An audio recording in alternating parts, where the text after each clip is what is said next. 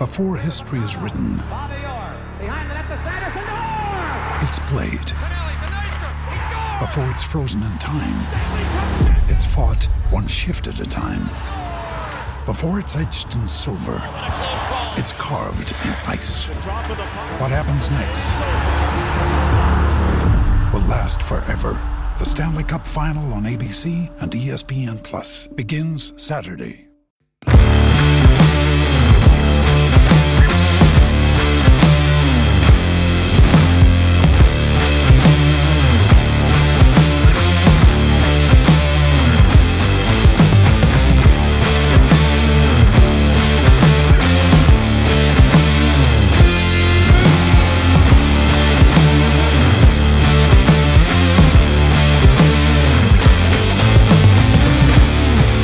Hello, and welcome to this episode of Best Camp of My Life, a podcast about MMA.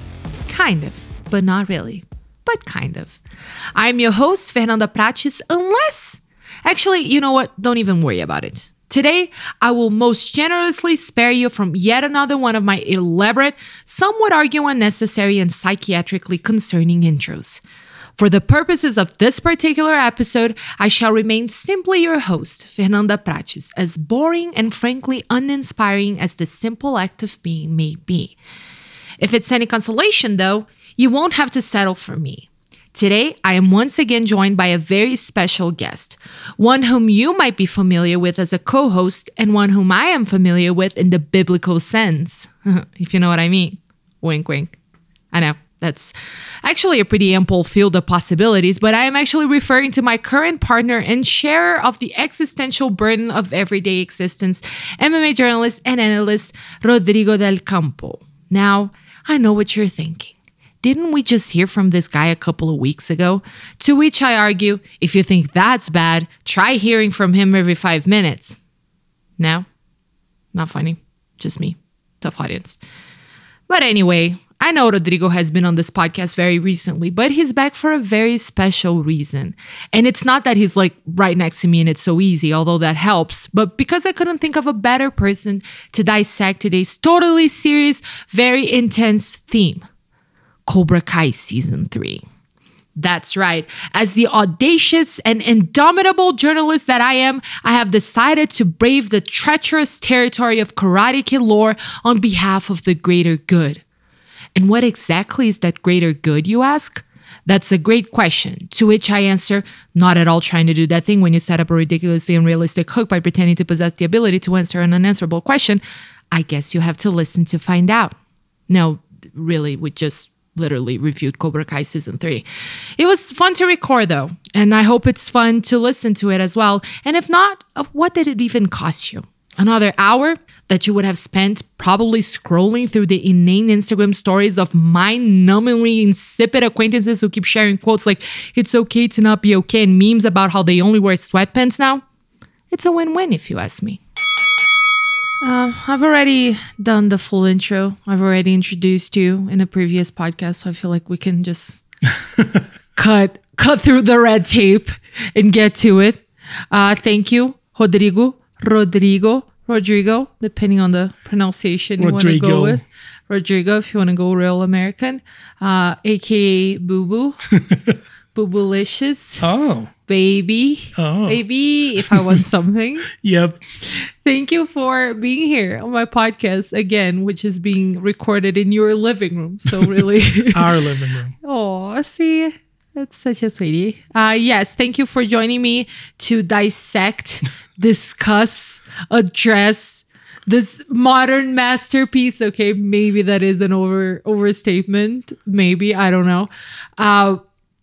To discuss Cobra Kai Season 3 on Netflix on this very special episode.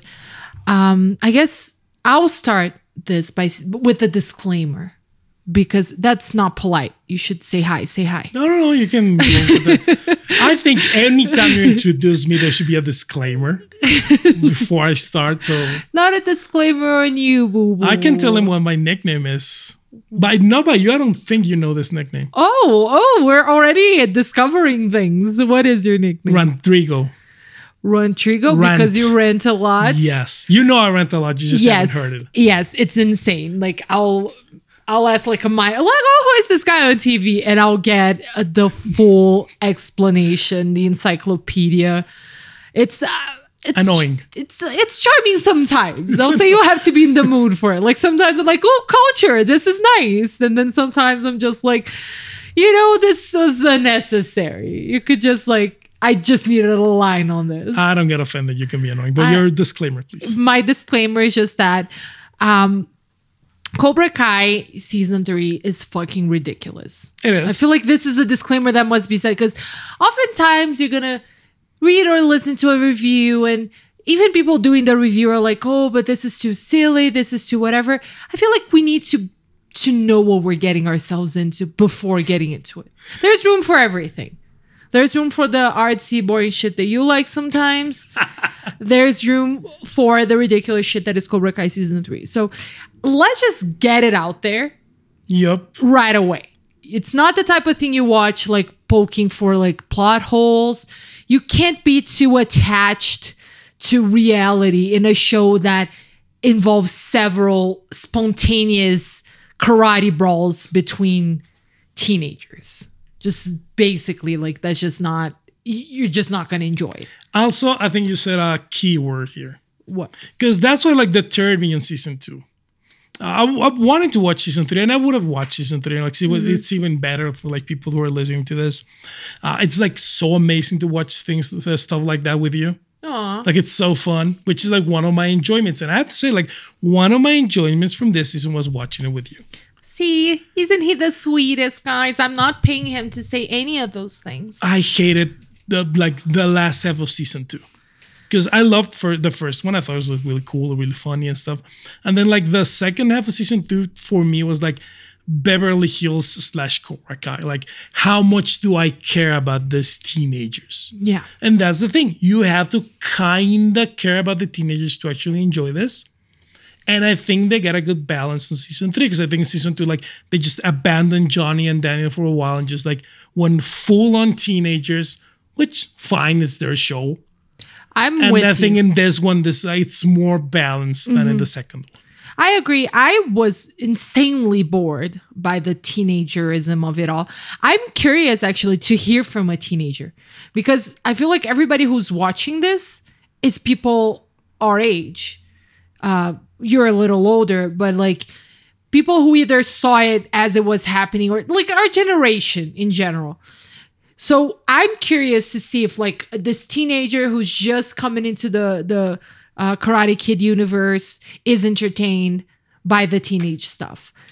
I personally was not. I was with you. I thought it was just too, and you said Beverly Hills. No, because Beverly Hills was fucking awesome. It wasn't.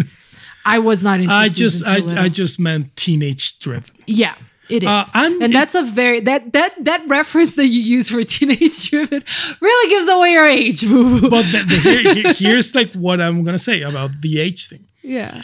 I'm older than you, but I'm still young for the Karate Kid. Like I was 4 when it came out. Oh yeah. I remember. I know I watched the first one in the movies. I have no idea why my parents took me to the movies when I was 5, because they shouldn't have. But I don't remember the act of watching it. I went to see Aladdin when I was 5, I think. I don't remember me watching. I think the first movie I remember watching as a kid was Kindergarten Cop, and I was like 6. Good choice. I remember watching to kick off your life. Right? I remember the second one. Yeah. Like I do remember being in the theater and watching the second one, which will come in handy in this third season because a lot of people from the second one come in here. That's 86, I think 87, the second one. Yeah. That was 6 or 7. So it was all before I was born. It was on TV Alive when I was growing up, but I actually only stopped to watch it consciously like I was already in my early 20s. Yeah, you were, I think, 3 when the Hilary Swank one came out, which is like 94. Yeah. But I was still like, I feel like I could still relate to some of it, and there was a bit of 80s nostalgia when for me. But the point being, yes, the season 2 I thought was very teenagery, and season 3 moves past that, which is good. I missed one teenage character, Aisha. She was, she left, God knows why, and she was sorely missed on season 3. But I also enjoyed season 3 a lot more than season 2, even though there were a lot of freaking ridiculous points. Namely the final, not the final, but yeah, it was the final battle. Yeah, it like expands for 2 episodes. Yeah, I miss Aisha too. That's right. And Stingray. Stingray. They took away Stingray. But I wanted to take a character-driven approach to this conversation because I feel like season 3 really revealed the real MVP of the series. Not that it was a secret before, but to me, he was a major shining star. And it was Johnny Lawrence. He is. It has to be Johnny Lawrence. He's just the funniest guy, and he's committed to improving. I feel like this is what we need to focus on here, because obviously they don't go too heavy on the paint, I think, on these like woke themes, but they do touch on it a lot. And I feel like Johnny really exemplified the character of a guy who was really stuck in the past, who had these really outdated views of the world, who had that casual misogyny thing, who, made the wrong remarks. And you can see that. And who was really, his life was ruined by toxic masculinity. Like the reason why this guy is like 30 something, 40 actually. Yeah, right? Let me do the math. I don't know. Anyway, the reason why this guy is like living totally fucked and living in fucking a beat down apartment, getting in bar fights every day, not being able to keep a job. Like, this is a guy who was a total bully in high school, who was indoctrinated by John Kreese about how a man was supposed to be in the world. And he makes it very clear that that's what really was his downfall. So I think that's just a very rich character in itself. But apart from all this, my hashtag woke bullshit that I apply to everything, because that's how I roll. Hash brown. He's just hilarious. He's so funny. And his acting is so good, because even when he is being a bit of a jerk, you sympathize with him. Like when he's walking past a couple of nerds and drops their books and it's like, sorry, old habits. It's just so charming. And he says the wrong thing sometimes, but he says it in a way that it's like, oh, come here, let me teach you, Johnny, the right way to go about it. So that is one of my 2 favorites moment of the season, by the way. Sorry, old habits. I love it. I love it so much. To recruit nerds and then he attacks. So around, there's a nerd just walking down the hall. He just like slaps his notebooks and stuff to the ground and like takes 2 steps like, oh, I'm not that guy anymore. I'm sorry. Just goes back. That one. And the other one, who I think like encapsulates Johnny Lawrence, which according to the fictional biography would be now about 54, born in 1967. Yeah. When he's writing back to Allie with an L, and he writes like 1,000 pages in all caps. That's the oldest guy move in the book, and I love it. After liking all of her pictures. Oh my God. I love that too. I love Xolo Maridueña. Like, you didn't like any of her pictures? Like, no. Of course. And that's the thing, right? Like, that's like the balance of it all. Like, without William Zabka being like so charming. Yeah. And I've seen some interviews, and we saw like an interview thing on Netflix, and Ralph Macchio and William Zabka talking, like the guys who run the show, like they're like so, like they're like, this is like their Star Wars, right? That they're so much fandom. And there's the way it's written, but also the way it's portrayed. Like it's the lovable idiot. Like you can't stay mad at him, which was a thing. Like in the movies, like you were just mad at him all the time. And there was like the conspiracy theory in the YouTube videos about like how Daniel was the actual bully and stuff. I will say this though about the whole Daniel is the actual bully thing. I disagree, obviously, but I remember watching the first movie having the idea that Daniel was like this poor kid who got pushed around and about these mean guys. I came into the movie thinking that's what I was gonna watch, and it wasn't.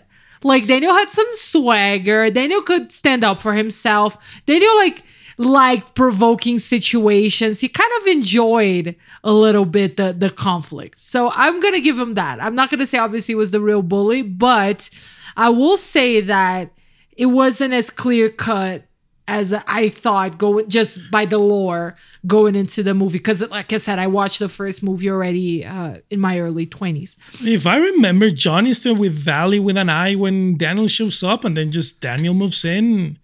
I mean, it's fine. He didn't know, but yeah. In Brazil, we call it fura-olho. Oh, yeah, I remember this. Fura-olho, talarico. In Mexico, we would say, está pedaleando su bicicleta. Pedaleando su bicicleta. He's stealing your bike. Stealing your bike. And what was it? There's a thing involving a bike, but I don't remember. They push him off his bike. Anyway, so that to me, like, season 3 is all basically Johnny. Like, I don't have a tough time putting him as the main guy. But then you go back to, we're talking about Daniel, the LaRusso family. Somebody asked me this on Twitter. I'm going to ask you. Yeah. Like, rate the LaRusso family. Amanda, number 1. Then Samantha and Daniel have their moments. I think Daniel second. I don't know. I'm not sure. Yeah. But Amanda's by far the best LaRusso. That was my answer, by the way. Yes. You're completely, you're always correct, I must say. He's learning. He's learning well, guys. No, I promise I am not holding him at gunpoint. He's not being... Baby, tell them that this is not a distress message. Help. Baby, what have we agreed upon? Help. Oh, man. Auxilio, por favor. Cut. No, she's... I mean, this is a great character. It's well written. Courtney... I don't have my glasses. I'm sorry, I'm old.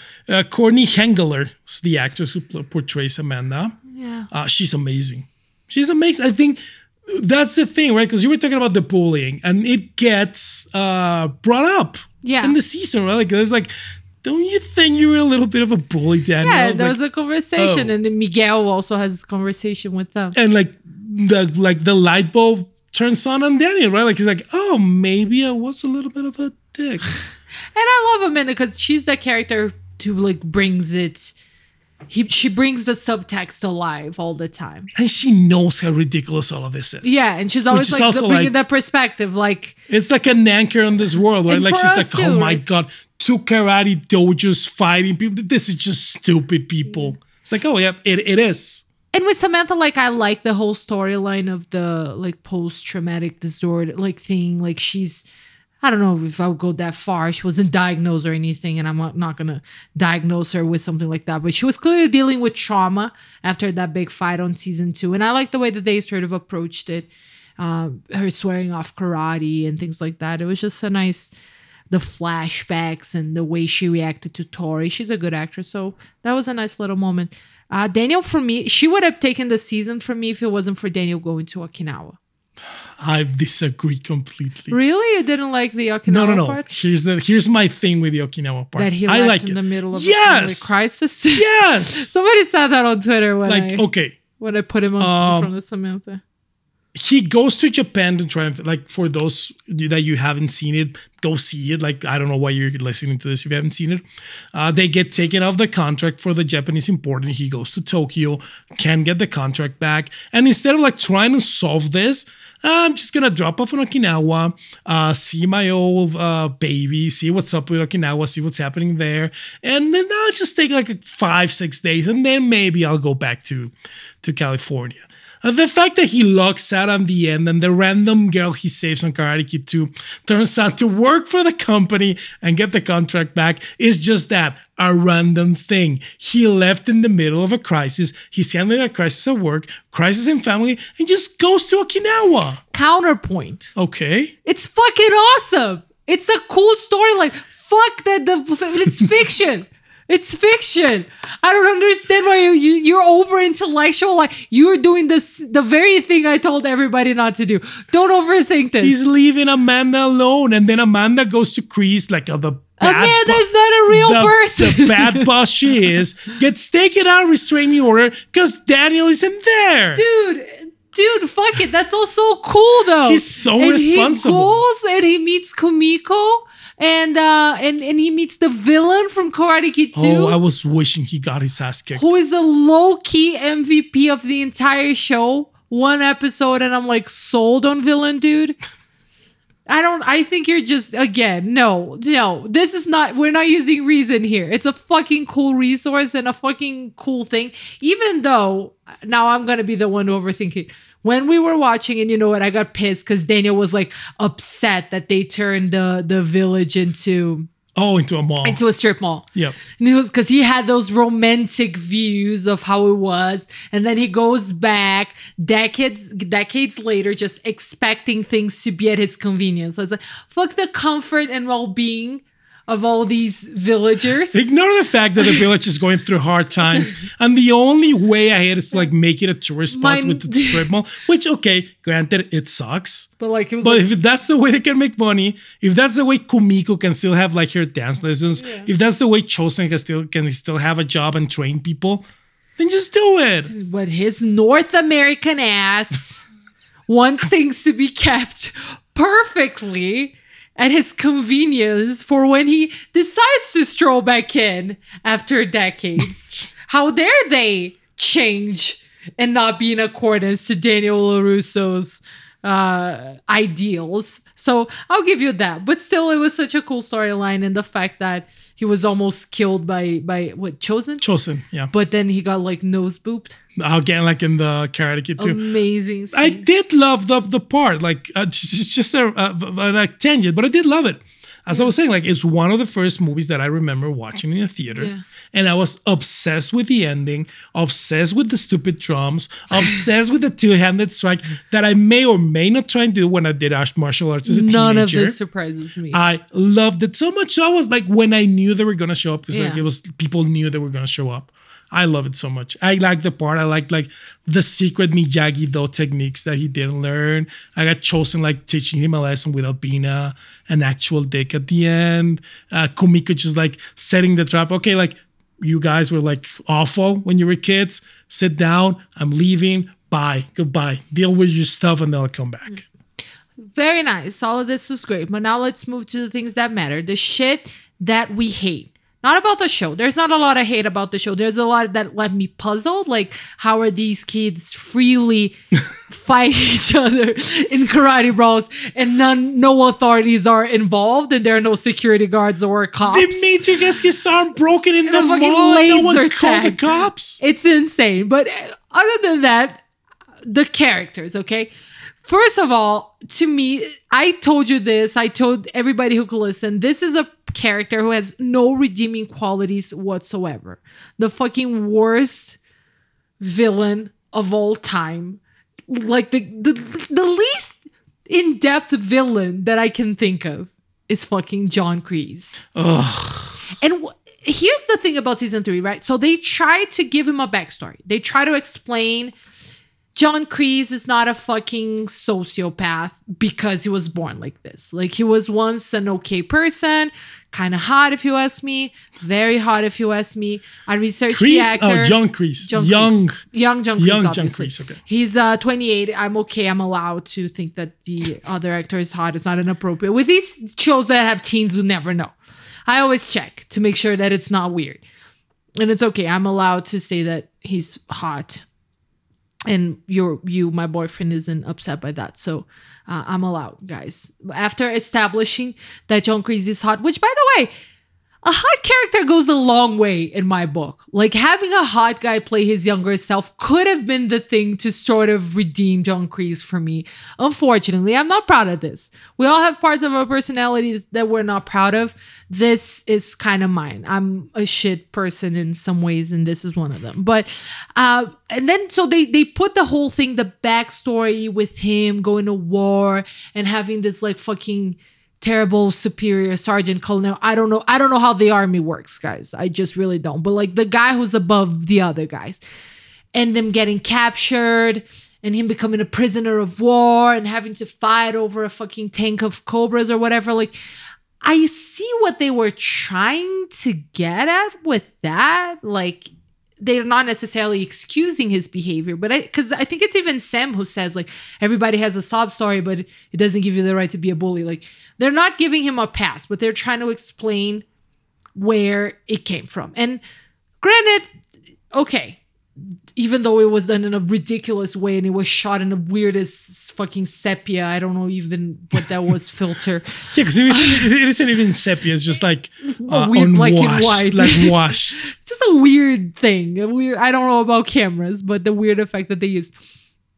But still, John Kreese remains the fucking literal worst. I'm just so angry at him all the time. I can't. And I'm a person, I'm not saying I appreciate villains watching things, but usually I'm trying to like psychologically understand. And I think a lot of what Cobra Kai is about is kind of explaining, and they did a superb job with that with Johnny and Daniel, that it's like nobody's pure villain. Like everybody has a story, everybody has, and that's cute and all. But no, John fucking Kreese is a pure fucking villain. And fuck him. And if he doesn't die, I'm going to be sad. Like, that's the only if they try to make him become a good person after all of this, I will lose I'm done. My mind. I'd be done. Here's what I want for season 4, right? Okay. First shot of season 4. They go to this tournament, which is like the cliffhanger of season 3. Yeah. John Kreese takes 2 steps, heart attack, dies.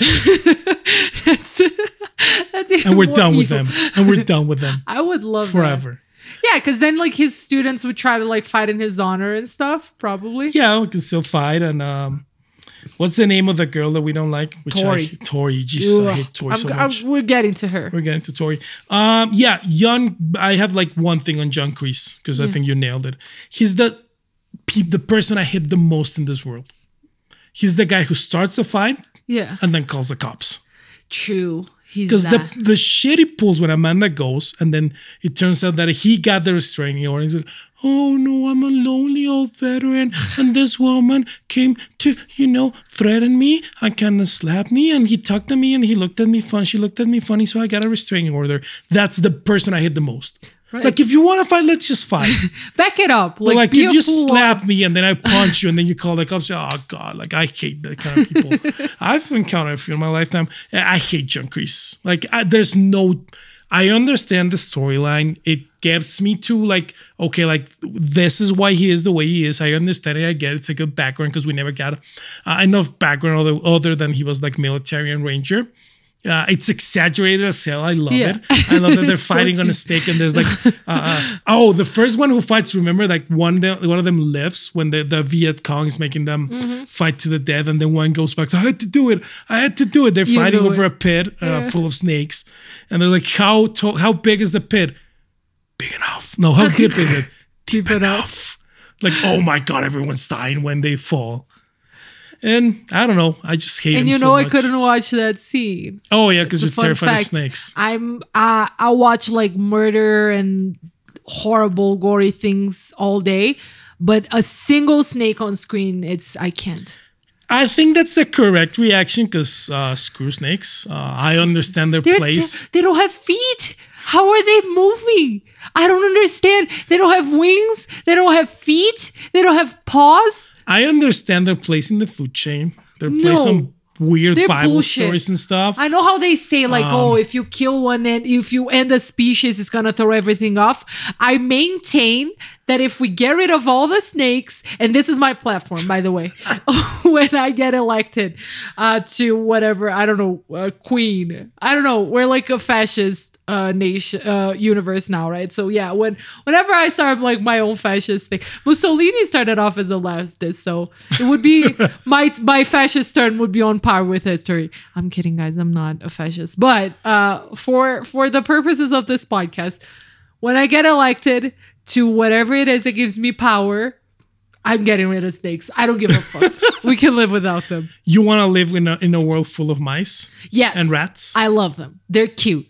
Rats aren't cute at all. Other things will kill rats. Mouse could be. Rats, no. We'll get rid of the rats. Okay, moving on. After the rat platform.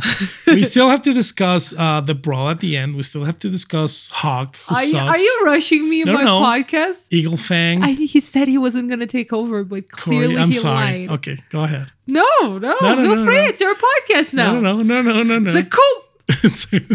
No, it's not. It's a coup. I'm being overthrown. I was there, but there was no violence when I saw from what I saw. No, Not a single white nationalist was proven to be. Okay, is that not the way the world works now? we're getting sidetracked. But one last note on John Kreese. What I thought was interesting is that by the end, he said like, "Oh, let's get rid of those. Let's teach those snowflakes a lesson." So they really want to play him as this sort of like what is his generation? Gen Z? No, we're Gen Z. No, maybe he'd be a boomer. Yeah, boomer. Like he's older than them. Yeah, So he's like 70. yeah, like a boomer being fucking angry and not being able to keep up with the times and being angry at the like he was angry at the Gen Zers and now the Gen Xers. So I thought that was an interesting tie-in because they sprinkled a little bit of that with Johnny, but with Kreese they went a little harder on the paint, and I'm here for that. Before we move on to the topics you decided we need to discuss in my podcast, I will not hear the end of this, right? I'll just never. We're gonna. I just wanted to know. You're gonna have an interesting night. So other detestable characters, for me, and I'm gonna go briefly on them so you can expose your thoughts. Robbie. Puppy face Robbie. Dude, they sad puppy face Robbie. Deprived him of all depth in this season. That was like one of my main problems on the season. He just looks angsty all the time. Yeah. Like he has one face. And you know exactly what's going to happen. Like Johnny's going to disappoint him. He's going to be upset with Daniel and he's going to end up with Kreese. Like we knew it from episode 1. Yep. Johnny can't help to fuck up. I'm sorry. He's a lovable idiot, but he's an idiot to his son. We have to admit that's one of we have the to understand. deep flaws of Johnny Lawrence, who just can't be there for his kid, and then overcompensates with Miguel. Yeah, and you can see like he decides to be a dad now, and of course Robbie, who had to raise himself basically. Yeah, and his mom's in rehab and stuff. I get it. We get it. But like, there's so much depth in what's happening to Robbie. Yeah, and as you say, the character has no depth. He's just angry. There's not a moment of joy when he's on screen. Is what I'm trying to say. Tanner Buchanan, who plays Robbie, just like handed a bad deal. I'm glad he did season. the research and is bringing the actual information. Like I'm not. I like it. I feel like you bring it's the good. opinion and the commentary, which is more important. And this is why people are here. So there's that. And then the infectious personality. This is why people are here. In several ways. Maybe in the many ways an infection can go. People aren't here for me. They're here for you. So there's that. Again, I am not, baby. This is not a distress message. I promise. I am not. I am not keeping him on the. No, but it's true. It's true. It's true though. But yes, you're right, and he's a good actor. I would argue extremely cute too. Too young for me. This is not a thirsty comment. It's just an objectively, he's got a good face type of comment, which serves no purpose. But like I said, I'm a shit person in some aspects, and this is how I choose to express that. You mentioned her, Tori. Again, they give her like a story. So this is all I appreciate that there is always a story. You know that Tori like is having to fend for herself, that she's having to care for her sick mom, that she has like creeps, like a creepy dude in her building harassing her. That's the worst, literally the worst part of the disgusting. season. That guy, that guy and John Kreese.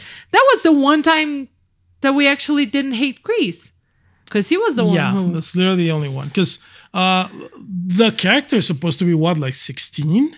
Yeah, it's a teenage girl. And the actress, I think, is like 19. Yeah, she's there. Like, how old is she? She's like 21. 22. Oh, 22. So that makes it Miguel bad. is the youngest one. Like, even if she's over 18, like the guy looks so old and creepy that it makes it bad. It's just disgusting. And then you think that she's supposed to be like 16. And you see, she's got a chip on her shoulder. Like, she sees this perfect rich girl, Samantha, like, you're taking everything I worked for. And you're trying to...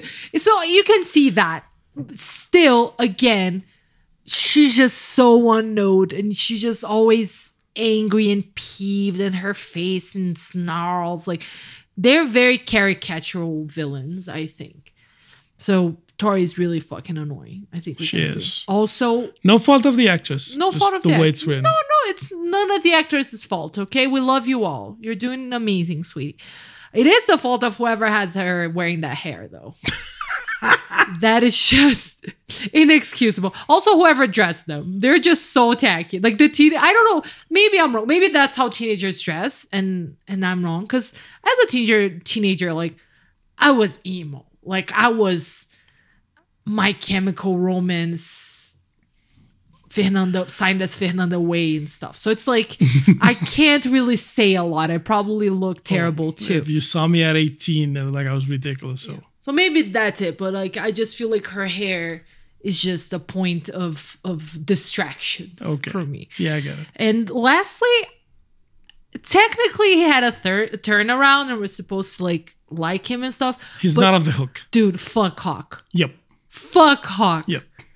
I read a lot of reviews and a lot of people like praising Hawk or saying that he was interesting and stuff. I hate him. I just hate him. I shouldn't hate a teenager. It's wrong. It's wrong. But he's just such a fucking little brat. That's it. That's the one, right? Like when's the turn? Right? Like the turn is like after he was like so bad to his friends, after he was just like literally runs like makes his only friend in Cobra Kai leave when Chris gets the new recruits in. Yeah. Which also like fuck the new recruits because they were also like terrible. So he's a teenage bashing show, which by the way is my dream. I've always wanted to like have a platform in which I can just hate on teenagers and people are okay with it. Destroys Dimitri's arm. Yeah, and how? He could have just kicked him and just left him there and knocked out or something. Like he didn't have to like take his arm. Takes his fucking arm. And then, like, when he sees, like, a big balls-out brawl in the LaRusso house, and then just, like, kicking the ass of, like, the LaRusso kids and the Miyagi-Do kids, let's say, and Miguel, they're like, oh, yeah, I should join my old friend. Like, after it, no. Like, good on you for joining your friend. You're not off the hook. It was I honestly think it was just a weirdly built turnaround. Like, if you want to do, because it was obvious it was going to happen. Yep. That they were going to make Hawk good again. Yep. But, like, the way that it was just like there were so many situations in which that could have happened. And the way that they built it, that's my main criticism. It didn't give us enough time to be on board with Hawk again. And again, you see why, because he's bullied a lot, and that was his way of showing strength. And again, like we can understand all of that, but still, like he was this sort of cartoonish villain the entire season, and then one snap because of Dimitri, and okay, we're supposed to like him again. I didn't love it, but Dimitri. Speaking of Dimitri, the true MVP. He's amazing. He makes good use of all of his moments in front of the camera. He does. He gets the hot girl. Good on him. Good on Dimitri. He does it like. I mean, I'm sorry that it's like she doesn't want to make it public and stuff. That's you shouldn't be ashamed. But I get it. They're teens, and yeah, good on Dimitri. It just sucks. Like I think he can do a lot better.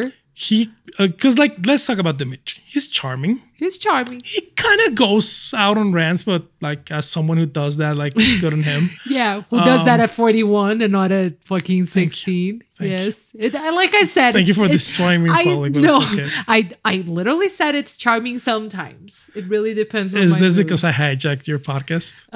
No, it's for everything else. But also, I still need to process my anger over this. Like this, you're still gonna feel the ripples. So he's smart. Yeah. He's like kind of charming. He's funny. He's athletic. He's tall.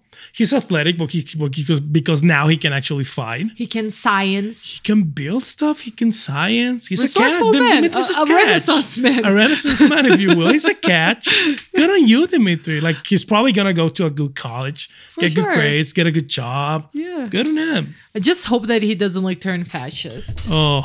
He won't. I have faith in Dimitri. I think he's. You know what? The one I'm actually afraid of. What? That he turns into like a Silicon Valley.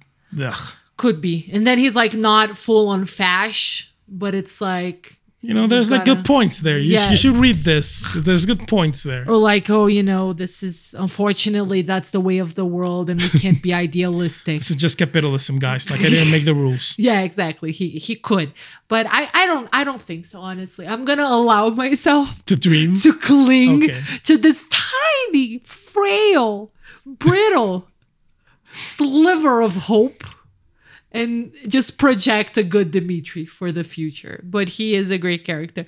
But since we were talking about that final scene, that to me, it's amazing. So the Cobra Kai kids invade this very fancy house, by the way, because we know that Samantha doesn't live in she lives in sort of a nice community. So somehow this horde of teenagers invades the house. Nobody thinks to call the cops. And I know you're going to have some thoughts on that. No, on why people shouldn't call the cops. I'm glad they didn't call the cops, by the way. Me too, because of television. But if they had called the cops, that would have been a terrible fight scene. And fuck cops. But should I be saying that? Okay, I am. We're so far into this episode that it's either you're on board with us or you're not. Yeah, so that. But also, it's so insane. And then they're just karateing each other. And in real life, if you get kicked in the face, I don't care if it's a bad kick. If a kick lands in your jaw, you're down. You're done. There's no way this is gonna unfold without a fucking kid dying. And they make it's dangerous, what happened with Miguel. But there's a lot of just chill, regular fighting. Someone goes into a wall, someone goes through a table. You would have died. Yeah, someone really got hurt. Unless you're on really good drugs. And then but that's a different kind of show. Samantha and Tori, they fight with a bow and nunchucks. How does fucking Tori know how to use? Because she doesn't have any free time, by the way. She works 2 jobs. She has to put food on the table. Her mom's sick. She's learning nunchucks in her spare time. And he knows nunchucks. I don't know. Maybe it's this is the origin story of Elektra. Oh, I mean, John Kreese does pull out a sai in the last battle. But still, they're with Johnny going and to Daniel. A stupid freaking dojo. Is it teaching kids to use? And how are none of the parents see? And this is the thing, because they talk about snowflake generations and stuff. This much is true. Today, if a kid goes home fucking busted after a karate class, those parents are calling people. Yep. In the 80s, they're suing someone. In the 80s and the 70s, that shit would fly. You're building character. Even in the 90s. In the early 90s, a dad could be oh, this is I good. I came home with teaching. a couple of cuts and stuff from martial arts. I'm okay, fine. No, the other you're guy. Building character and stuff. That was now, if you're having your kid getting fucking broken in their stupid karate class, the authorities will be involved. Miguel just had surgery in his spine. He's barely walking and he's just getting bashed. But I am glad the authorities didn't get involved. Yeah, that's what I was going to ask you. So why? Because there's a Mexican and an African-American in that house. If the cops get there, what do you think is going to happen? Miguel's going to go to jail. And the African-American dude, I'm sorry, I don't know the name of the character. He's kind of background characters who fights with them. Who goes to the eagle thing. Yeah. He has the little dreads and stuff. Is it the one who breaks Dimitri's arm? No. Wait, Hawk breaks Dimitri's arm. Is it? Yeah, it's Hawk. Oh man, with the Chris Jericho I shouldn't be hold, doing this review. I have terrible memory. Yeah, he goes to Eagle Fang too. Yeah. You have a brawl and you have a Mexican and an African American man who you think is gonna get the blame. I knew you were gonna make it woke. No, it's not woke. It's just cops. Honest. Yeah. No, you're right. Honest. And also we got the cool brawl, so it is it's not normal for fucking teenagers today to be dedicating this much time to karate. This is not a thing that's gonna happen. They don't use their smartphones nearly enough on this show. So there's that, but I appreciate it because that's the beauty of it. I actually read on Entertainment Weekly's that's Entertainment Weekly. Yeah. Sometimes my accent gets real fucking weird. Sorry, guys. Review by Darren. I'm not sorry. Fuck it. I'm doing a podcast in a second language. Que no te importe tu acento. Habla como I'm quieras. doing a podcast in a second language. You should be fucking thankful. No, you should be because you don't have to listen. Anyway, I digress. The thing is, I have an accent. Let's all deal with it. But review by Darren Frenish. I don't know. I'm saying it wrong. And it says Cobra Kai is 1/4 teen soap opera, 1/4 martial arts epic, 1/4 totally profound Richard Linklaterification of a cheesebox 80s franchise, and 1/4 underdog sports drama. And that is the perfect definition. Especially because he brings up Richard Linklater. Yep. I like it. I knew that was gonna do it. But you for know why? And you hate Linklater. No, I like him. He did the remake of The Bad News Bears, and a lot of people forget. Did the remake of what? Of The Bad News Bears. I don't know You're what that way is. too young for The Bad News Bears. I'm young no for The idea Bad what News that Bears. is. It's the baseball movie with kids, like from the 70s. Okay. It was really famous. I think they made like 3. And Linklater, in like his very arty films, he does like really commercial stuff in between. And he made a remake of The Bad News Bears. Okay, that's a thing that happened. Thank you for bringing that Linklater is perspective. amazing. I don't care what you say. Cannot have an opinion. I have nothing against Linklater. Boyhood lasts like 1,000 years, and I still liked it. And you like the before movies. So there's that. I love the performance. So yes, we're okay with Linklater. I think we're about to wrap up here, but we didn't touch on a main aspect of the story. Do eagles have fangs? No, let's just acknowledge Eagle Fangs because it's amazing. I love it so much. Is it Eagle Fang? Eagle I think Fang, it's I Fang. think. I don't know if it's Fang or I think Fangs, it's but- singular, yeah. Yeah, it's Because I amazing. looked it up to write my cool review. Of course. Eagle Fang, which is amazing. Eagle Fang Karate. And the kid is like, he's like, what is the one animal that can kill a snake? And the kid is like, a mongoose? And he's like, no, a real animal. Another low-key, hysterically amazing moment. But no, even though let's acknowledge that a second of silence to acknowledge how awesome Eagle Fang is.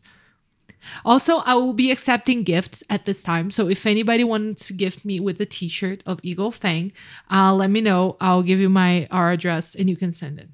Just, I don't know. I never got gifts from like strangers. I feel like it would be a nice thing to put on my Instagram. I don't know why I think this is going to happen. But Like, I got a free thing and then I could go on Instagram and be maybe like, you'll be an influencer. recebido. It's like, we say that in Portuguese, the recebido. When it's like a thing that people send you for free. And I can do that and like unbox it and be like, thank you, my fans, for sending this. Like, it's my dream. I feel like I would have made it the minute a fan sends me a thing. Send her a shirt, please. But ask Rodrigo or Boo Boo for our address and I'll act very surprised when it arrives. I'll give you a P.O. box. But apart from that, we haven't talked about Allie with an I, who makes a surprise appearance at the end. Not a surprise because I think everybody knew that was happening, but who makes a surprise appearance at the end. I don't know. I don't know if I have that strong of an opinion about it, but I do think that it was a really cool way of tying it all together. Elizabeth Shue, I know you have a huge crush on her. Yeah, I think she's really cute. So you were glad to see her Of back. course, always. I was like really sad that and the boys. And I love, oh wow, yeah. And I like that it was sort of the bridge into the reconciliation between Johnny and Daniel that we were expecting. I also read in a website, I don't remember where, but they were saying that Ralph defined the relationship between him and Johnny as the Ross and Rachel of the show. And when he explained it, it's very interesting because he's like, we all know and want them to be together and we know that's going to happen eventually, but the tension and the moments, like, this is all part of it. We also like that game and you have to build up to it. And talks about, we all want them to go and have a beer together and bury the hatchet, but we also appreciate the moments in which they're in each other's throats. And that tension is very there is what part of what makes the show. And I agree because I spent the entire season and you saw it hoping that I'm done with the rivalry. Like, we've seen enough of it. We understand now. It's like I feel like we've gotten where we should have with this, and it's time for them to get to the inevitable conclusion. But at the same time, I appreciate that they didn't do that. I think that that the fact that they carried on and they carried that tension a little more was really smart. And the way that they conducted was really good. Because to me, at the end of the day, even though the other characters are fun and the other actors are good and we have all these MVPs, to me, the best moments are when Daniel and Johnny are on screen together. It's really good, right? Because I don't think they share a lot of screen time on the original movie, even though like they're like bullying, like they don't play each other. It's even weird. Remember we saw that show that I think Billy Zabka and Elizabeth Shue, Academy Award nominated Elizabeth Shue, by the way. What was she nominated? Leaving Las Vegas with Nicolas Cage in the mid-90s. I think they did like one scene together in the first movie, even though they were like boyfriend and girlfriend. Yeah, I think they're so into it. They know the joke. They know what they're doing. Like they know this is like a B movie-ish type of humor and stuff, and they're just really into it, and it shows. Like for the entire cast, by the way, like I think it really shows that they know what they're doing. They know like the humor they need to be displayed, and it looks like a show where like people are really enjoying themselves. Yeah. And I think that like it comes through. It's just fun as hell. Yeah, and that's why and I appreciate like the end is like the corniest of all. The way that the season wraps up. And at the same time, you saw how I reacted. I was squealing. Because they were finally working together. Them working together and the music, and they were playing Journey. They were playing Open Arms, which is just an amazing song. Which you started singing, by the way. Of course, because it was also sung by Clay Aiken, season 2 of American Idol. And we eventually have to do a podcast about you being obsessed with American Idol, by the way. Well... That's a trip. It's a ride that people will have to like really sign. This is let's warm them up. This is an appetizer, and we'll see if people can put up with me enough to go through that. But the ending was just perfect. It could have ended there, to be honest, the show in a way. But of course, we want to see the tournament and we want to see John Kreese get fucked. So yeah, of course. I think that's it. Do you have anything else to add? Dee Snider. We didn't talk about Dee Snider. I loved it. I'm sorry. I don't know enough about the life of Dee Snider. I pray that he's a good guy, because when I was a kid and I started like watching MTV and music and stuff, like I was obsessed with Twisted Sister, because like of course if you're like 5 and see these guys in full makeup and stuff like playing hard rock, you would get obsessed. I was obsessed with them as a kid. I like Dee Snider. I think she's just a fun dude. And I think it's like a really good like blast from the past. He's like a very photogenic guy, a guy who like knows how to play this part. It really like links with Johnny. Not the weird way they get to the concert, which is just like insane. Like go through like tunnels and stuff. And then suddenly there's Dee Snider playing. Man. I'm sure he still charges a good buck for his concert. I mean, he probably still does like bars for like $40, $50. It's not cheap. I read someone saying that the most unrealistic part of Cobra Kai was a bunch of young people going to see Dee Snider in concert. It absolutely is. Also, watch the Twisted Sister documentary. It's really, really good. We are fucking Twisted Sisters. It's really fucking good. Yeah, I like Dee Snider. That was a good mention, Boo Boo. I appreciate it. Yeah. It was an oversight on my part to not bring up Dee Snider, and that has been addressed. So I think that's it. I think we covered all the aspects of Cobra Kai season 3, or we'll think that and then 5 minutes from now we'll be like, oh man, we didn't talk about this. But this is show business.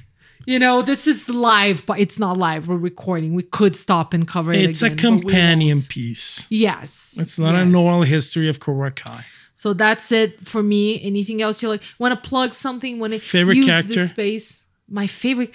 Okay, I have to put Johnny Lawrence as the obvious favorite character, and then Dimitri as the low-key MVP. We didn't talk a lot about Miguel. I think he does. We talked nothing. I'm sorry. I think he does good work. I get the angle is really weird.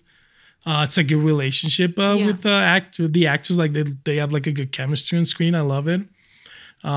He's charming. Character. Yeah, Xolo Maridueña, by the way. The actor is really good. Xolo is a dog for people that they don't know. Also, a sports team, which now that I think I'm wearing the hat. Xolos Quincles de Tijuana. Mexican Football League team. Yeah, you are. And if you watch Coco, that's a breed of dog that takes people to the Mictlan in Mexican folklore. Miguel, I think favorite character. I mean, it has to be Johnny. I don't think anyone's really close. Chosen was good. Chosen was good in his limited screen time. I think he made the most of it. I like Dimitri. I like Miguel. I know a lot of people don't like Miguel. I like Miguel. No, I like Miguel. The fact that I forgot to talk about him should say something. Maybe about me. Maybe I have a problem with Mexicans, boo-boo. I don't think you do, but I think this is obvious by now.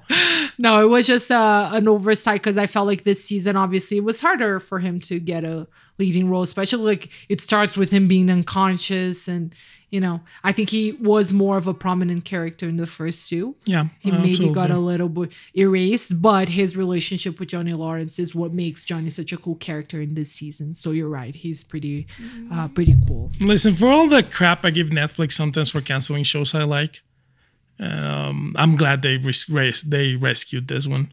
I'm glad that it makes season 3, and I'm looking forward to season 4.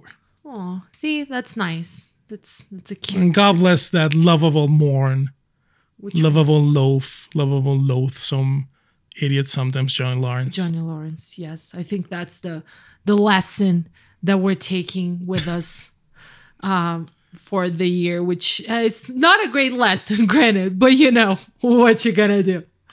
We cling to what we can in these trying times. That will do it for this episode. Thank you, Rodrigo, aka Boo Boo, aka Boo Boolicious. Hashtag Mongos are real. Hash brown, I'm sorry. For joining me. Thank you all, of course, as usual, for listening. Thank you, Alejandro Sanz, for 1997 banger Corazón para Ti, which, by the way, I don't care what the haters, aka Boo Boo, in this planet say, still slaps. Is it from 97? I thought it was older. 97, according to my very quick and sloppy Google research in 2 seconds. Thank you, everyone. And this has been the best camp of my life. See you soon.